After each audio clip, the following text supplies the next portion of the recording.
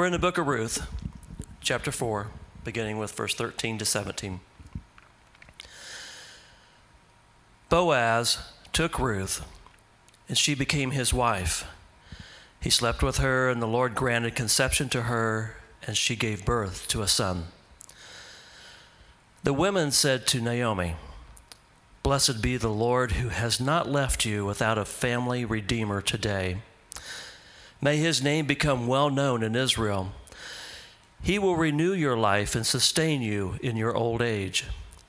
Indeed, your daughter-in-law, who loves you and is better to you than 7 sons, has given birth to him." Naomi took the child, placed him on her lap, and became a mother to him. The neighbor woman said, "A son has been born to Naomi," and they named him Obed. He is the father of Jesse, the father of David. This is the word of God for the people of God. You may be seated. Thank you, sir. The book of Ruth. It's the Cinderella story of the Old Testament, isn't it? It's an amazing love story that honestly is so much more than that. And so this morning we're going to close out this story. We're going to close out our study in the book of Ruth this morning. Now, if you are somebody who attends here regularly, you might have a Bible. If you are a guest or somebody that does not own a Bible, we have Bibles outside these double doors. Go and grab one. That's our gift to you. We want to make sure that you have the Word of God in your life and accessible to you every single day. If you're going to use one of our Bibles, one of the Bibles that you are taking, we're going to start on page 160. Just giving you a heads up. Now, before we jump into the book of Ruth, before we jump into this story, we're going to play a little game that's going to kind of frame how this morning is going to play out, all right? And so we're going to throw some images up on the screen, and what I want you to do is as soon as the image pops up, I want you to yell out what it is that you see. Is that easy enough? Think we can do it? All right. What do you see? How many of you see a vase, because we're fancy, or a chalice? How many of you see 2 faces? So which is it, 2 faces or a vase? Both? What about the next one? What do you see? How many of you see a young woman looking away? How many of you see an old woman looking to her side? Because it's all in either the chin of the young woman or the nose of the old lady. Let's go to the next one. What do you see? A duck. How many of you see a rabbit? Right? Because the ears, they change, right? They go from being the ears of a rabbit to now it's the beak of a duck. All right, this last one, this one gets me. This is trippy. Is he looking at you or is he looking to the side?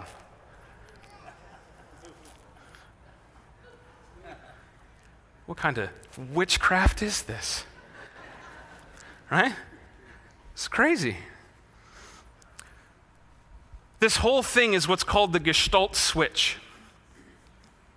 It's where you have 2 images in one. And what makes these interesting is that our brains are not capable of seeing both things at the exact same time. So we see one or we see the other. And for all of you, as soon as that image popped up, you saw something at first glance, did you not? And then you had to stare at it a little bit longer to see the other thing. Right? For some of you, you saw a vase. And then you saw a young woman, and you saw a duck, and you saw a guy looking at you. And some of you looked at the exact same images, and you saw 2 people looking at each other. And you saw an old lady. And you saw a rabbit, and you saw a guy looking to the side.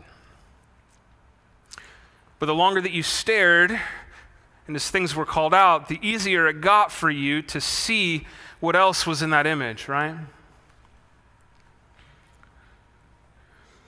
You see, the big idea for this morning, and the big idea, honestly, for the entire book of Ruth, is that when a glance shows hardship, gaze until you see hope. When a glance shows hardship, gaze until you see hope, because the call of Jesus isn't to look away from hardship, but to look at it fully. And by his grace, what we see at first glance will become something more beautiful than what we first saw. This truth is so incredibly apparent in the book of Ruth. What we see at first glance is not where this story ends up.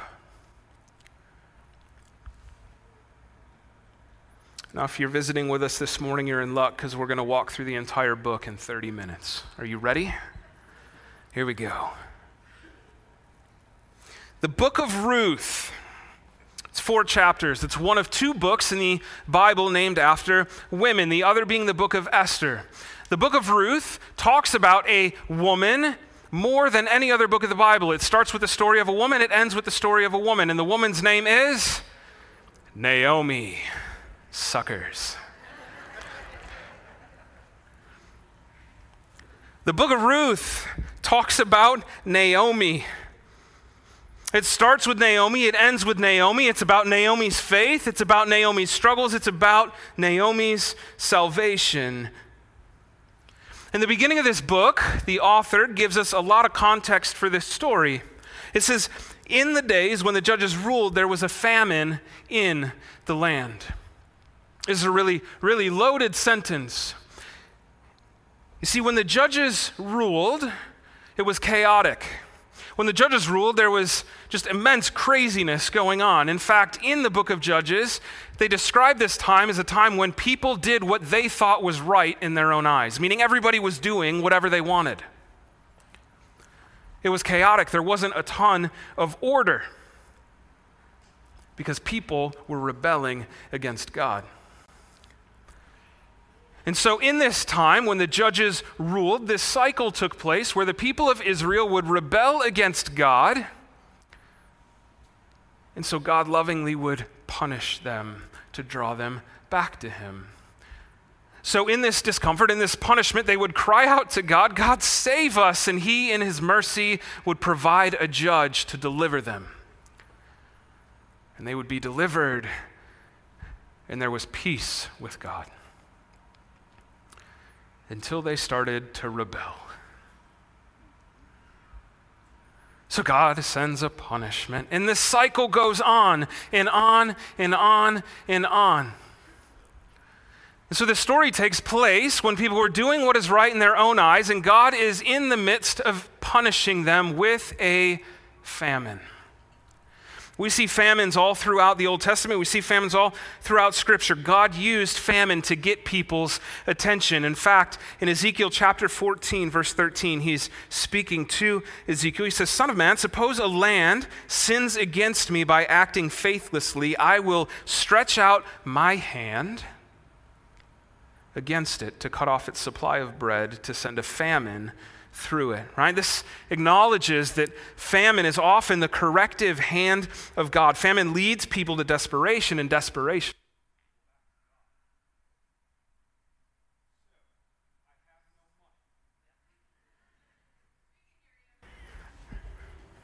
Check.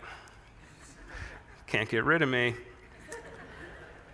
So the backdrop for this story is that the people of God are doing what is right in their own eyes, not what is right in the eyes of God. People are rebelling against God, and God is punishing them for their disobedience. This is what's happening to the nation of Israel. And so we start this story looking at Israel, and then we zoom in a little bit into this town called Bethlehem. Most of us have heard of Bethlehem because who came from Bethlehem? Jesus. How many of you knew that Bethlehem translates house of bread? Bethlehem is Kansas. What happens to a house of bread when there is a famine? There is no bread in the house of bread. So through God's corrective hand, there is a famine in the land, meaning there is no bread in the house of bread. And what happens when there is no bread in the house of bread is you have 2 choices. One, you lean into God and trust that he will provide for you, or you seek provision from someone else. And so the story started with the people of Israel, and then it moves into the town of Bethlehem, and now we're going to zoom in really, really close on one family. It's the family of Elimelech and his wife Naomi and their two sons, Chilion and Mahlon. And it says that Elimelech and Naomi moved their family from Bethlehem to this town called Moab. And this was a no-no. This was not a great thing. Moab was considered bad news. You see, Moab, the people of Moab, were descendants of a man named Lot. And the story is found in the book of Genesis, but Lot has no sons, and his daughters, trying to do what's best for their son, get their dad drunk, sleep with him, and get pregnant by their own dad. And one daughter gives birth to a son, and his name is Ammon, and they become the Ammonites. And the other daughter gives birth to a son named Moab, and his people become the Moabites. And so Moab was settled by Moab, and these are the descendants of his people. They are known as children of incest. Imagine having that label on your LinkedIn account. That's what they're known for. They're not really welcome in Israel, right? They're considered gross and dirty. And not only do they have that history, but they don't worship Yahweh. They don't worship the same God. They worship this god, Chemosh. And they sacrifice children to him, and they do all these sinful, just disgusting things in worship to this god. And so they're told, you shouldn't go to Moab. You need to stay away because what they're doing has the potential to harm you more than help you. And so this is where Elimelech and Naomi and their two sons move. They move to Moab. And they don't just go to Moab and get food and then go home. No, they go to Moab and they settle there. And it says that Elimelech died. And we don't know why. We don't know from what. But Elimelech has passed away. So now we have Naomi and her two sons until her two sons get married to Moabite women, which again was not right in the eyes of the Lord. He wanted them to be a separate people. He didn't want any worship of any other gods to come into their home. And so now you've got Naomi with her two sons and their two Moabite wives and her daughter-in-law. They are not doing what is right in the eyes of the Lord. And it says that Chilion and both sons, I totally dropped his name, Mahlon and Chilion, that they both died too. So now you have three women that have no husbands, no sons, no children in general. They have no security, they have no safety. And Naomi gets word that rain is returned to Bethlehem and that this famine was over. Finally, a little good news and a lot of really bad news. And so Naomi has to decide, all right, what is the best thing for me? What's the best thing? Do I stay here in a foreign land with no husband, with no sons, with two women that honestly are kind of a ball and chain that I have to take care of? Or do I go back to Bethlehem, to a land where I don't have rights to any of my husband's land? I don't have rights to anything because I don't have a husband and I don't have sons. So either way, she's got it kind of rough. But she decides, I'm going to go back to Bethlehem. So she goes to her daughters-in-law. She goes to Orpah and she goes to Ruth and she shares what she's doing. I'm going to head back to Bethlehem. It makes the most sense for you guys to just stay here in Moab, go home, go back to your people, go to your parents, go find a husband. You'll be good. But both of these daughter-in-laws really love her and they want to stay with her. And so they're like, nah, like we'll just go with you. But Naomi gets pretty blunt with them, and she's like, all right, ladies, do you realize how old I am? Like, what are the chances that I am going to get married again? And what are the chances that not only am I going to get married again, but that I'm going to have kids in my old age? And that they're not just going to be kids, but they're going to be sons. And what are the chances that you're going to stick around long enough for these sons to grow up to be old enough to where you can marry them? Like, this just doesn't make any sense. Go home, go back to your people, and I'm going to leave. And so Orpah does what her name means, gazelle. She bolts, sheds back. But Ruth, whose name means friendship, sticks with Naomi. And so together, Naomi and Ruth head back to Bethlehem. And upon arriving to Bethlehem, some women notice Naomi. She's been gone for 10 years. She's with a dirty Moabite girl. Her husband, Elimelech's nowhere to be found. Neither are her sons. So they start asking, who is this? Is this Naomi? And her response is, no, don't call me Naomi. Don't call me sweet. Call me Mara, because the Almighty has made me bitter. The Almighty is against me. Don't call me sweet, call me bitter. When we left, when we went to Moab, we were full. I had everything, and he's brought me back empty.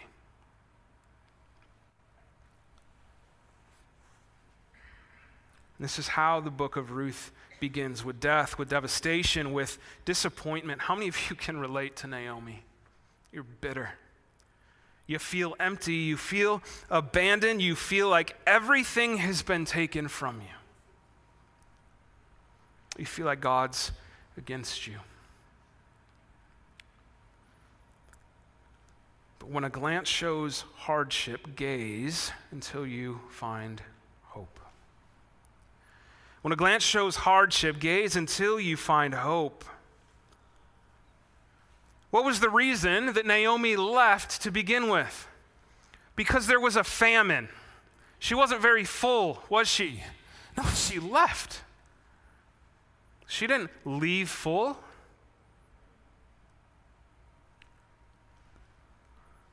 The author does a really good job of explaining in the last verse of chapter 1 what's going on when they come back to Bethlehem. It says that they return to Bethlehem at the beginning of harvest. So they leave during a famine, but they return during harvest. It's pretty obvious to understand why Naomi is hurting, right? She has no husband, she has no son, she has no security, but Naomi isn't the only one in this spot, is she? No. Ruth's life is in ruins. She has no husband, she has no son, she has no security. She's left everyone and everything that she knows. In following Naomi, she makes this coffee cup declaration of wherever you go, I'm going to go. Wherever you stay, I'm going to stay. Your people are going to be my people. Your God is going to be my God. Where you die, I will die. She was a really, really, really new believer. So she no longer is worshiping Kamal, she is worshiping Yahweh, which means she's no longer accepted back in Moab, but she's definitely not welcome in Israel because she's from Moab. That's a heck of a catch-22. She literally has nowhere to go. And the only person that she knows has completely thrown her under the bus by declaring that she's empty and that she has nothing. Could you imagine being Ruth standing next to her when she's like, call me bitter because I got nothing. But I came here too, right? The only connection that she has to this new land is somebody who is upset and bitter and has cast her to the side.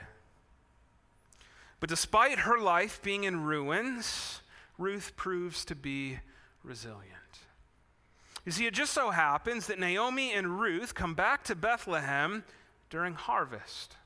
And it just so happens that God had a provision in the law to provide for those in need. And so the marginalized would be able to go to the margins where they would be taken care of.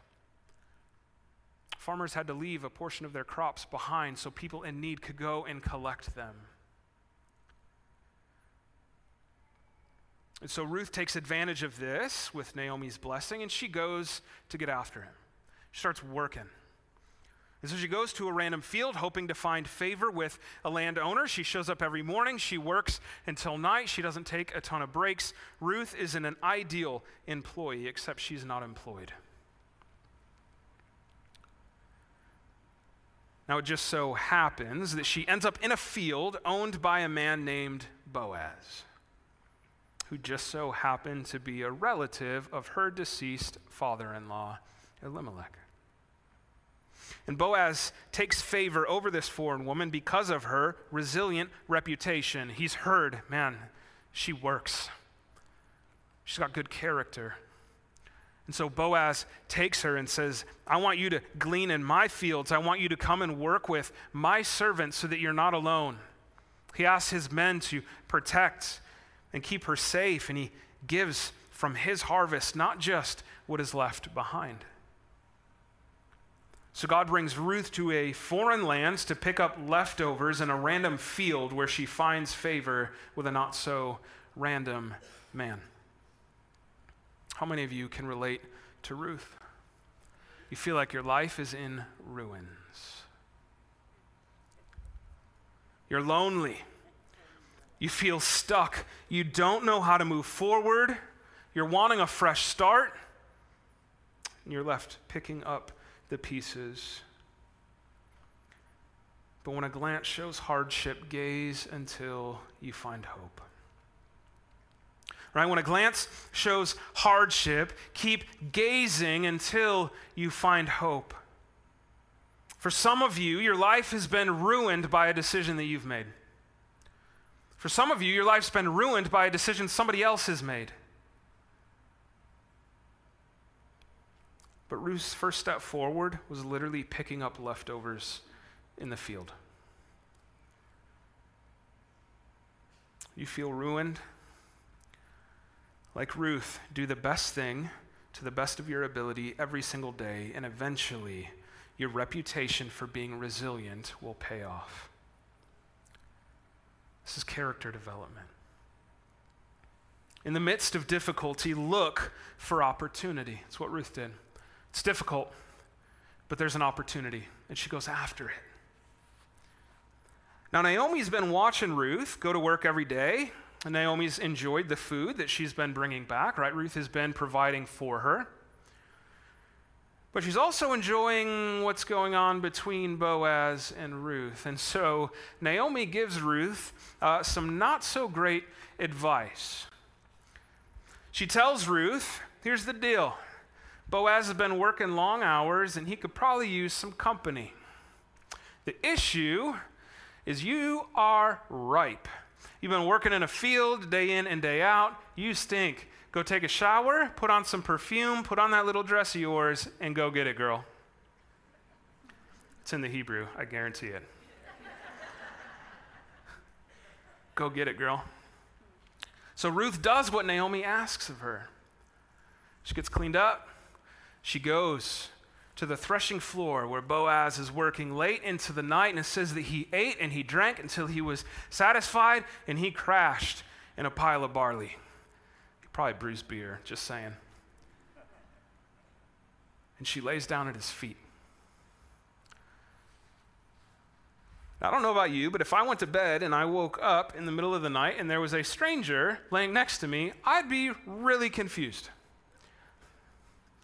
Either that or something happened that shouldn't have happened. And so Boaz asks, who are you?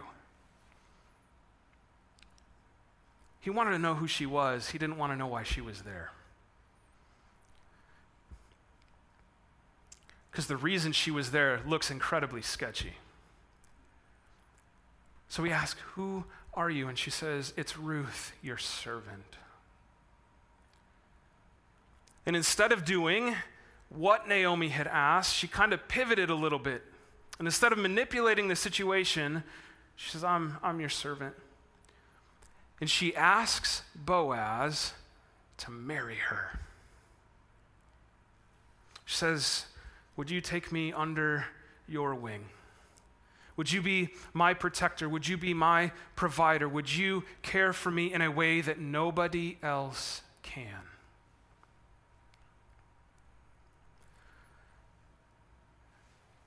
Now Boaz has been intrigued by what is going on, and he tells her, hey, I'm going to do what I can do, but there's a system in place where somebody closer in the family has rights to all of your land and to you. But let me go see if I can sort things out. I'm going to do what I can do. And then he says, you came here and it looks really shady. So you should probably leave before the sun comes up and people leave, or people see you leave here. But I don't just want you to leave here. I want you to go home provided for. And so he tells her to bring her shawl. He fills it with 6 measures of barley. He sends her on her way.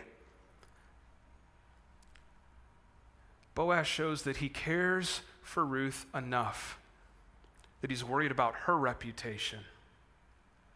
Because if things don't play out between him and her, this could hurt her big time when it comes to finding another guy. And not only that, he cares enough about her and Naomi that he provides food for them that they did not work for.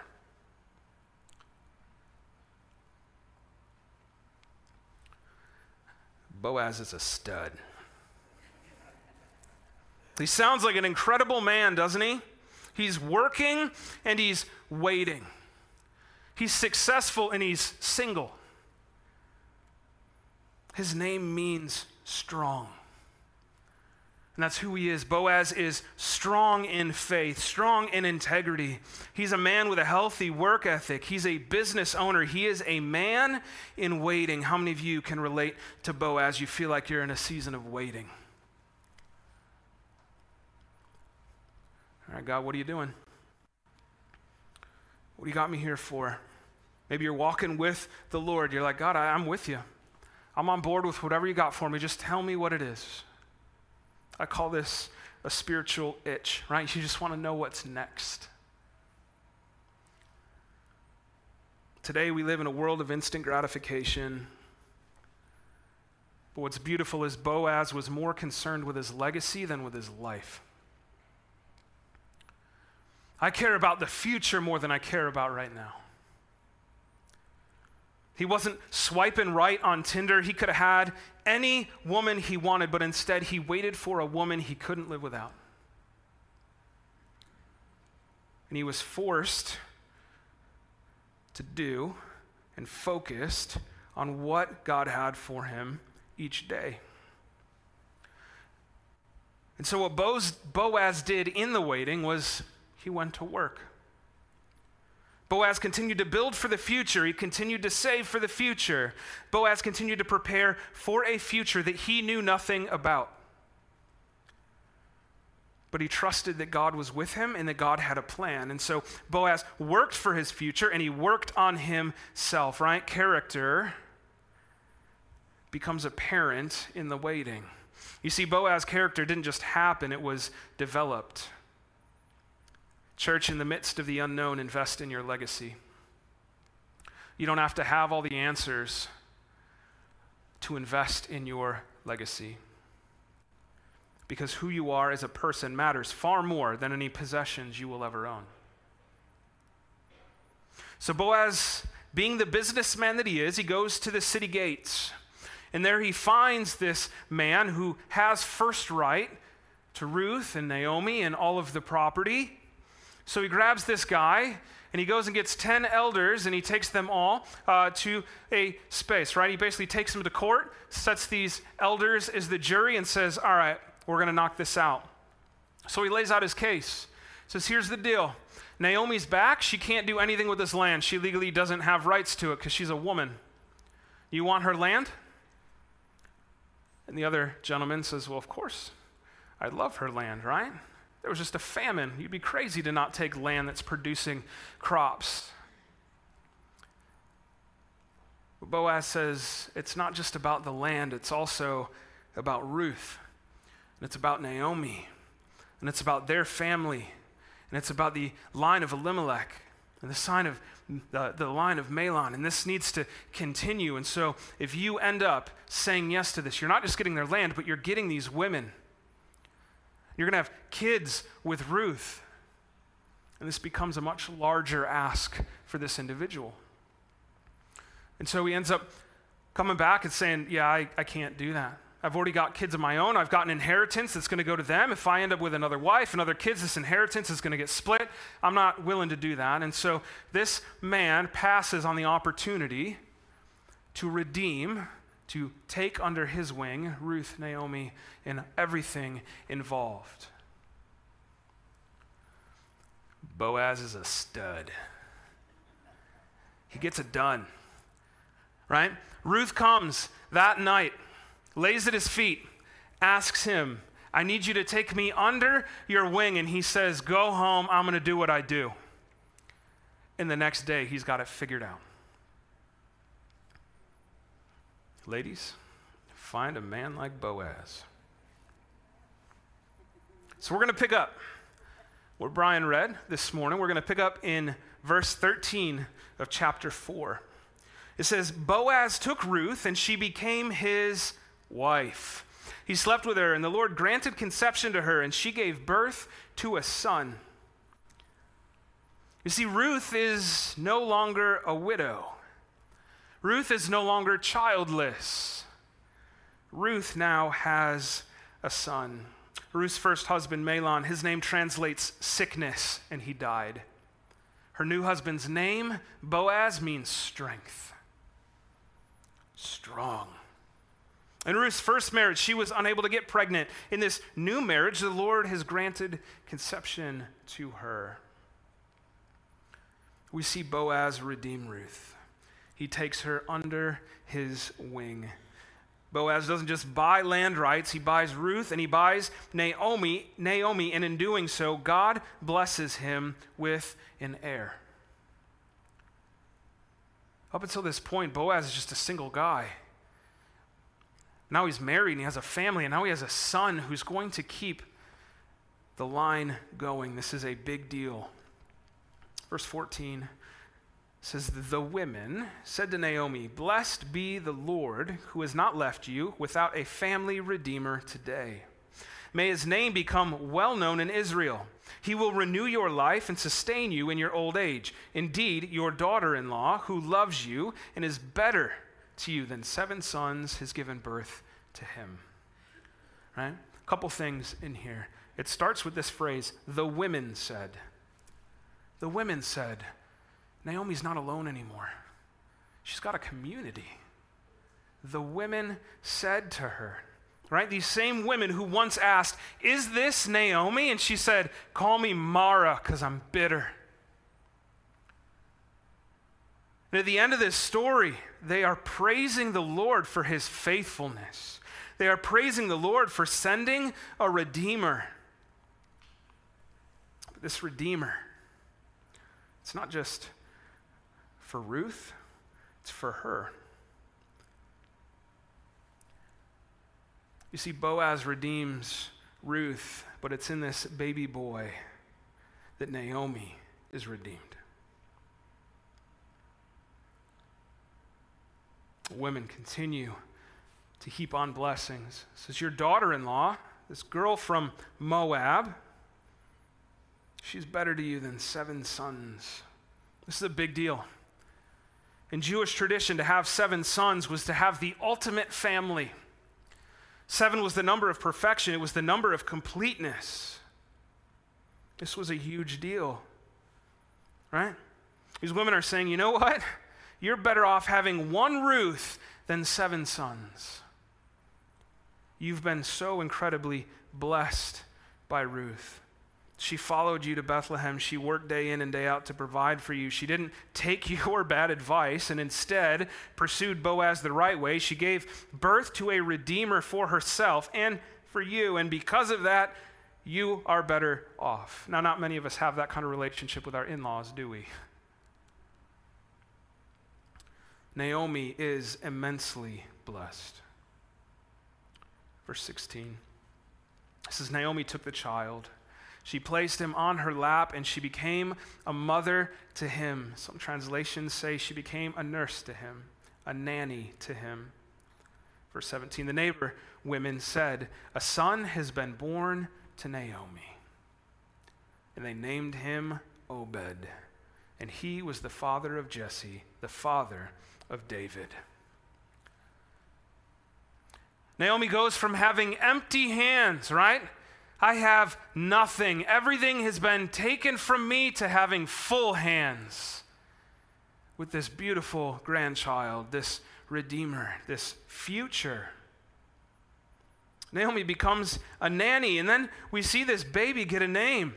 And what's wild to me is the dad didn't name the baby, did he? No, and the mom didn't name the baby, and grandma didn't name the baby. Who named the baby? Grandma's friends. How many of you went to a hospital to have a baby, and you said, hey, Mom, go outside, ask your friends what we should name our kid? Somebody in first service said that happened to them. Shelbyville's a weird place, man. Grandma's friends name this baby. In a prophetic word over his life, they name this baby Obed, which means worshiper of God.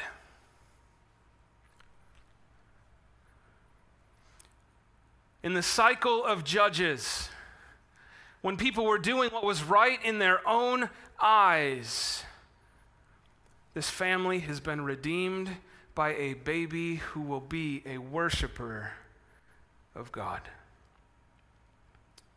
Church, in the midst of death, look for new life. Look for new life. The end of chapter 4 leaves us with a genealogy. It says that Obed goes on to father Jesse, who fathers David. Now, David goes on to become the king over Israel. David is known as a man after God's own heart. David wrote a ton of the Psalms. David is the forefather to the ultimate king, Jesus. You see, at first glance, we are introduced to a hurting Naomi, a ruined Ruth, and a waiting Boaz. But when we gaze for a while longer, we see a whole Naomi, a redeemed Ruth, and a worshiping Boaz. Naomi, wow, what a struggle. Naomi goes from hurting to healing to happy to whole. That's the full picture. That's the gaze. Ruth goes from being ruined to resilient to redeemed. That's the gaze. Boaz goes from waiting to working to worshiping. That's the gaze. This isn't just a cute little romance story. This is a testimony of all that God has done. While studying the book of Ruth, I came across this statement and it stuck with me. It says, mercy is the hand inside the glove of tragedy. Mercy is the hand inside the glove of tragedy. And there's no truer statement in this testimony.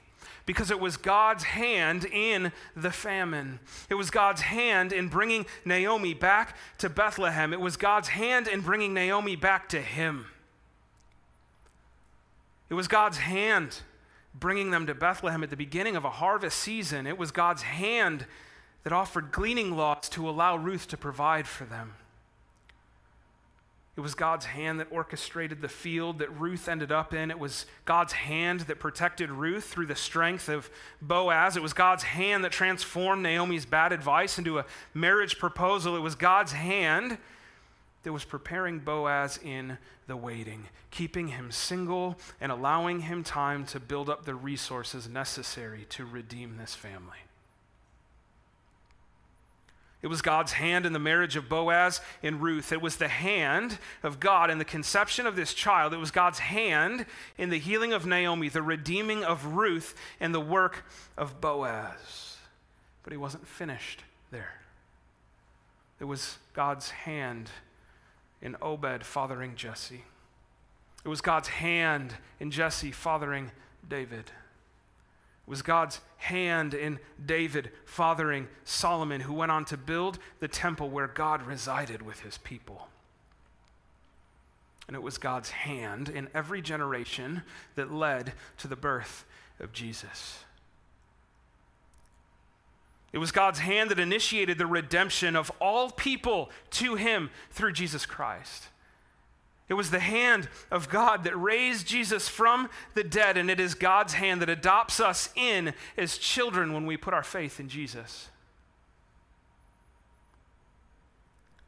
You see, when a glance shows hardship, gaze until you see hope. Because God has shown himself to be faithful time and time and time again. So regardless of your circumstances, there is always hope because God's hand is always at work. Amen? Let's pray. Father, thank you for this story. Thank you that this isn't just a cute little romance story, that this is a testimony of who you are. That you're bigger, that you're stronger, that you're more in charge than anything we face. And that at first glance, when we're overwhelmed by death and destruction and despair, we can always find joy because you're in it with us. You're at work in it with us. Father, I ask for those that are hurting. I ask for those that would say, you know what, I understand where Naomi was because I am there right now. Father, I ask that you would heal them, that you would make them whole. I ask that you would surround them with your people and that together they would sit in your presence, that there could be a funeral for their heart, that there could be a funeral for their hurt, that it wouldn't be something that just carries on for generation to generation, but it would be something that gets put to death, and that you would give them new life. Father, I pray for those that feel as though their life is ruined. I pray that you would redeem them, that you would draw them to yourself, and that you would put them back together in a way that only you can. And for those that are waiting, Father, I ask that you would give them a daily nudge in their obedience, that they would find contentment in you and not in what they're waiting for, that you would be enough, that they would trust in you, that you are at work and what is to come is even better than they could ever imagine. So Father, thank you that you didn't leave us without a way to you. Thank you for your son. Thank you for his sacrifice. Thank you that you rose him from the dead, and because of that, we have hope no matter our circumstances. And I ask this in Jesus' name. Amen.